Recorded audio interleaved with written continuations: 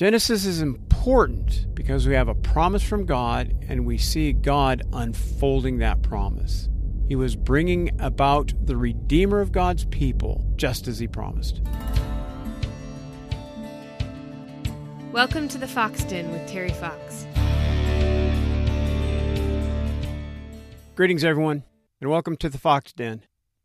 Well, it's been several months since I uploaded my last episode, and the reason for that is I was out of country on business. But now that I'm back, I can finish my survey of Genesis. But let me begin with a quick review to get us up to speed. In the beginning, God created all things by the power of his word. He created Adam and gave him a command not to eat from the tree of the knowledge of good and evil. He then created Eve. Sometime afterward, Eve ate the forbidden fruit, and then she gave to Adam, and he ate. That was the fall of mankind, and that's what brought sin into the world. Yet God is a gracious God, and he was not willing to allow man to stay in his sinful condition. So he established a plan to defeat Satan.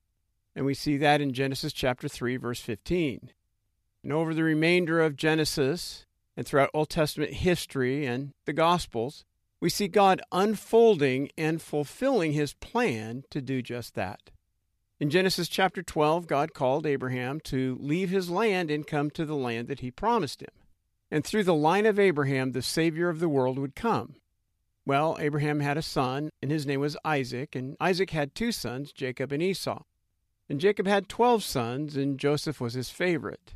Because of this, Joseph's brothers hated him and wanted him dead.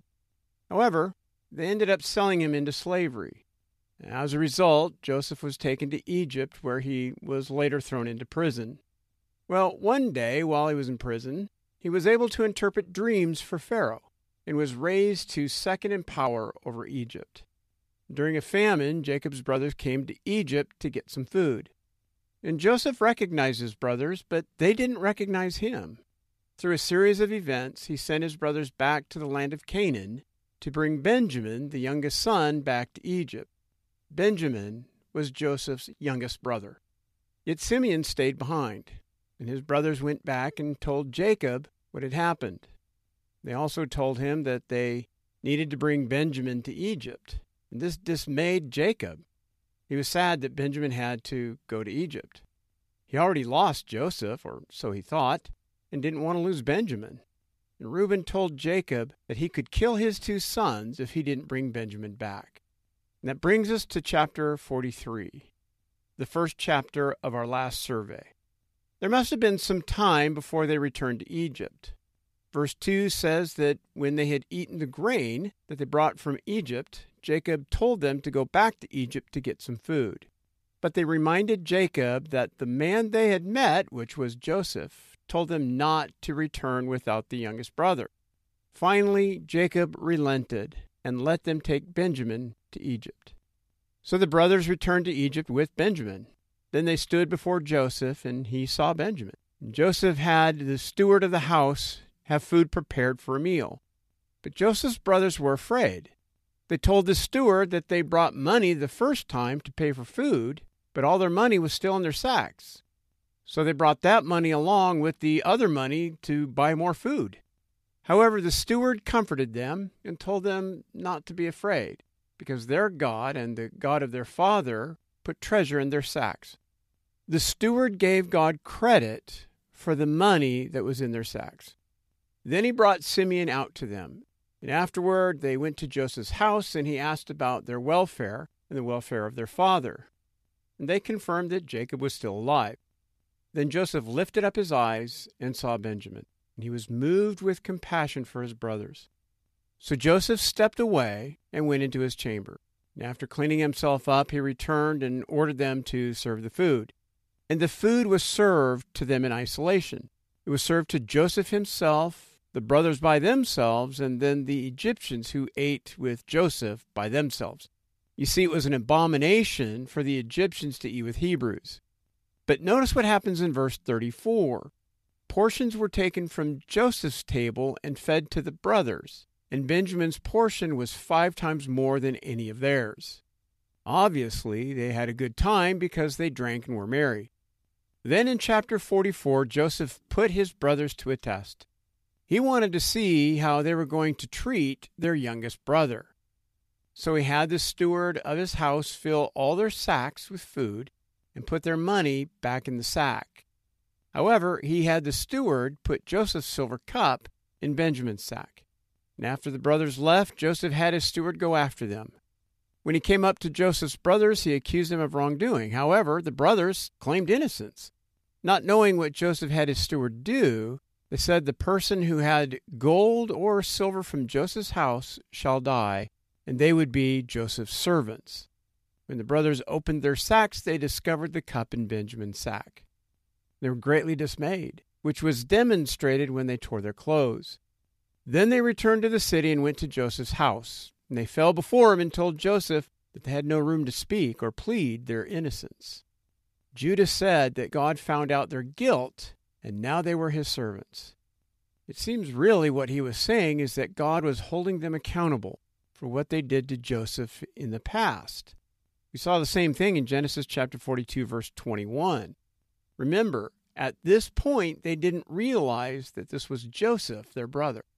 But Judah humbly admitted their guilt. Then Joseph told him that only the one who had the cup would be a servant. The rest of his brothers could return to their father. Then Judah pled with Joseph, and we see sweet words of humility. He told Joseph that Benjamin is the remaining child of his mother. Remember, Rachel gave birth to Joseph and Benjamin, and Jacob loved Rachel. Judah loved his father and didn't want any more heartache for him. He knew it would destroy Jacob if he returned without Benjamin. He told Joseph that he made a pledge with his father that Benjamin would be safe, and Judah would bear the blame if Benjamin didn't return. So Judah pled with Joseph that he would allow him to stay in Benjamin's stead so that Benjamin could return home to Jacob. And here we get a glimpse of Christ, from the son of Jacob through whom Christ would come. Jesus comes from the tribe of Judah, and here we have Judah willing to suffer the consequences for Benjamin's supposed wrongdoing. Keep in mind, Benjamin didn't really take the cup, but the brothers didn't know that. So here Judah is acting as a substitute for Benjamin, so Benjamin could return home. He was willing to take Benjamin's place as the guilty party, so Benjamin could be set free, and he did this because he loved his father. Likewise, Christ is our substitute. Unlike Benjamin, we're guilty. We violated the law of a holy God and deserve the punishment of eternal death for our disobedience. Yet Jesus took our place on the cross so we could be set free from the power and penalty of sin and death. He was our substitute, suffering the consequences for our sin, and he did this because he loves the Father. John 3:16 says, "For God so loved the world that he gave his only Son." God the Father loved the world by giving his Son. Jesus obeyed the Father and came as our substitute because he loves the Father. He came to do the Father's will.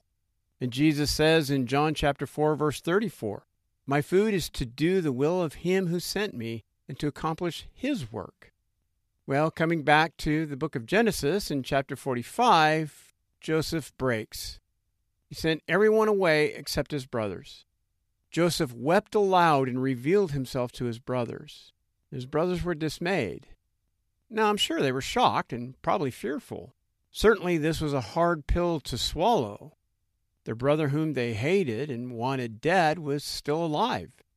And they knew that Joseph was powerful and could easily take vengeance. Yet Joseph called his brothers to himself and told them not to be distressed. And we see why he says this in verse 5. God sent him to Egypt in order to preserve their lives. You see, Joseph knew this was God who set this up, and he did this to preserve them. In other words, God had a good purpose for Joseph's distress and his brother's ill will. In verse 8, Joseph acknowledges that it was God who sent him to Egypt, not his brothers, even though his brothers sold him into slavery. And it was God who put Joseph over the house of Pharaoh, raising Joseph to second in power in Egypt. God did this to preserve Israel. In order for God to keep his promise in Genesis chapter 3, verse 15, he must preserve the line of Christ. And that's what he was doing. Christ would come through the tribe of Judah, and God had to preserve that line to keep his promise. And Joseph told his brothers to go get Jacob and tell him that he was alive, and God made him lord over Egypt. And he told his brothers that they shall dwell in Egypt, and then their families would be near him. Joseph promised to provide for them over the course of the famine, and he would make sure they didn't come to poverty. And we see a sweet picture of reconciliation between Joseph and his brothers. Joseph kissed his brothers and wept upon them. Where's the animosity in Joseph? It's nowhere to be found. When Pharaoh heard that Joseph's brothers were in the land, he gave him the best land in Egypt for his father and his brothers. After Joseph poured out provisions upon them for their trip home, the brothers returned to Jacob in the land of Canaan, which is present-day Israel, in the land that God promised Abraham. They told Jacob that Joseph was alive, but Jacob didn't believe them. However, when Jacob heard the words of Joseph and saw the wagons, he believed what they had told him. Joseph was alive. Now, from this point on, I'm going to move pretty quickly. We see in chapter 46 that Jacob and his family moved to Egypt. In verse 1, Jacob came to Beersheba and he offered a sacrifice to God.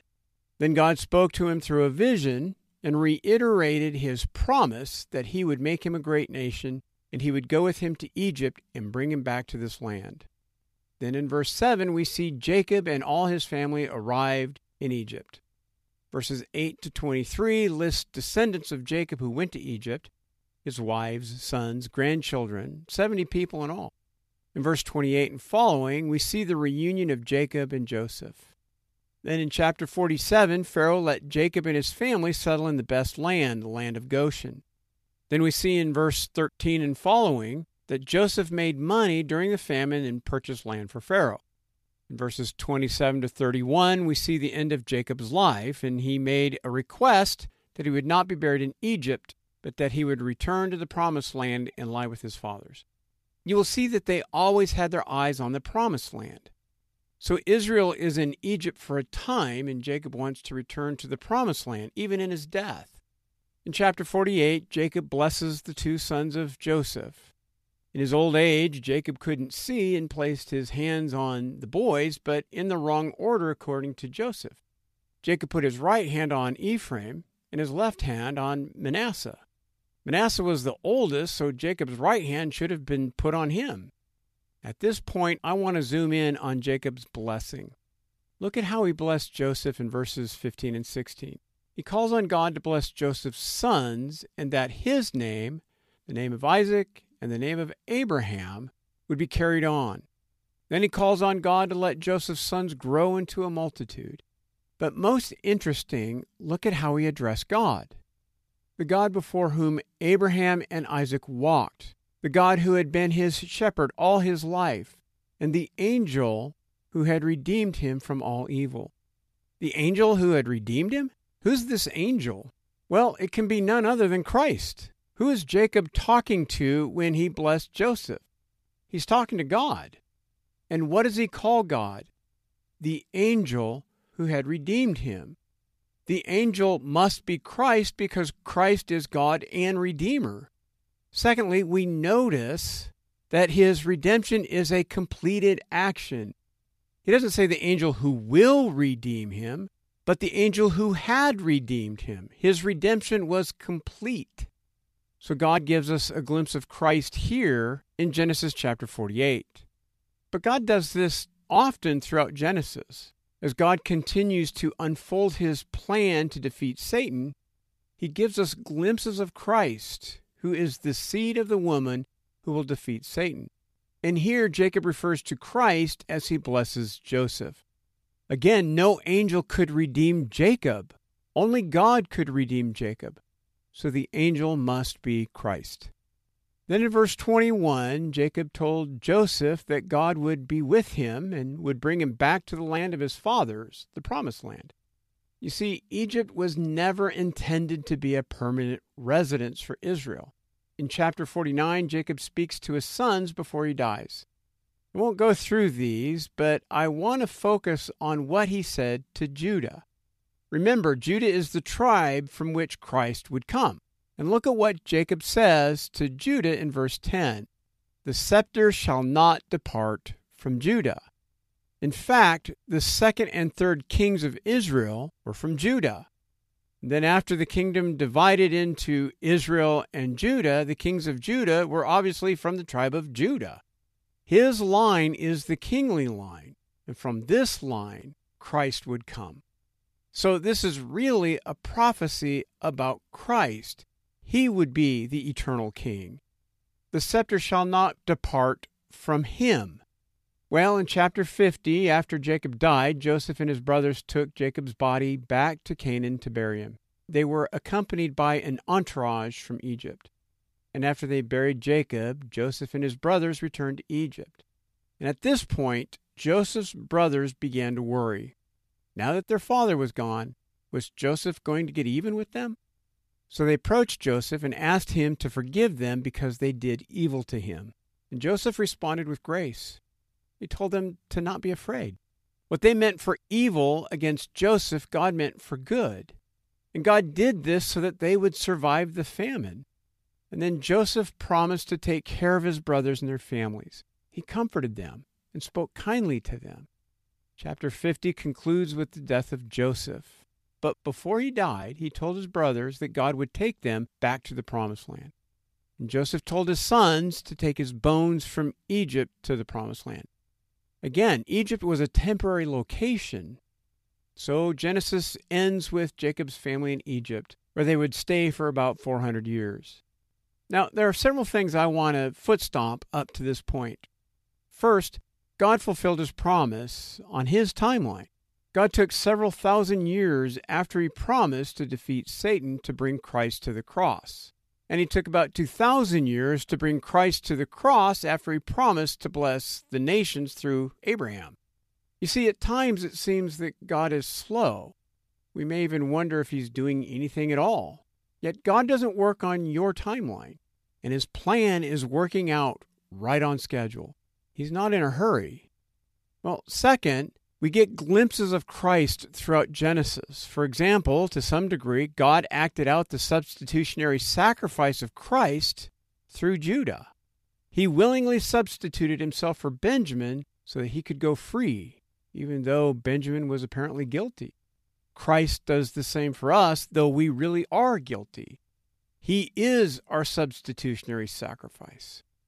Third, we see the sovereignty of God.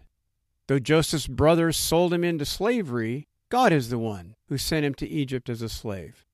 Joseph even acknowledges this in Genesis chapter 45, verses 4 through 8, and in Genesis chapter 50, verses 19 and 20. That means his hardship was according to the sovereign will of God, for the purpose of God. Genesis is foundational to the Christian faith. In it we see God, the creator of all things. We see his power. He created all things by his word. He created with his voice. That's how powerful he is. Furthermore, he created all things without sin. Yet we see the fall of mankind with Adam's disobedience. But we also see the grace of God. Instead of condemning Adam, God initiated a plan to defeat Satan and redeem a people for himself. And we also see that God is a promise-keeping God. He promised to defeat Satan, and we see in Genesis God carrying out his plan. We won't see the completion of his promise till we reach the Gospels with the death and resurrection of Jesus. But his plan moved forward throughout Genesis, and Satan couldn't thwart his plan. And throughout Genesis, God gave us glimpses of Christ. Jesus is the seed of the woman who would defeat Satan, crushing his head with his perfect life, death, and resurrection. Genesis is important because we have a promise from God, and we see God unfolding that promise. He was bringing about the Redeemer of God's people, just as he promised. That concludes this episode. If you have any questions, please email me at terry@thefoxdenjournal.com. If you enjoy The Fox Den, please leave a positive review and share this podcast with others. And if you haven't done so already, please subscribe. The Fox Den is a member of the Society of Reformed Podcasters. Thanks for listening, and remember, faith comes by hearing.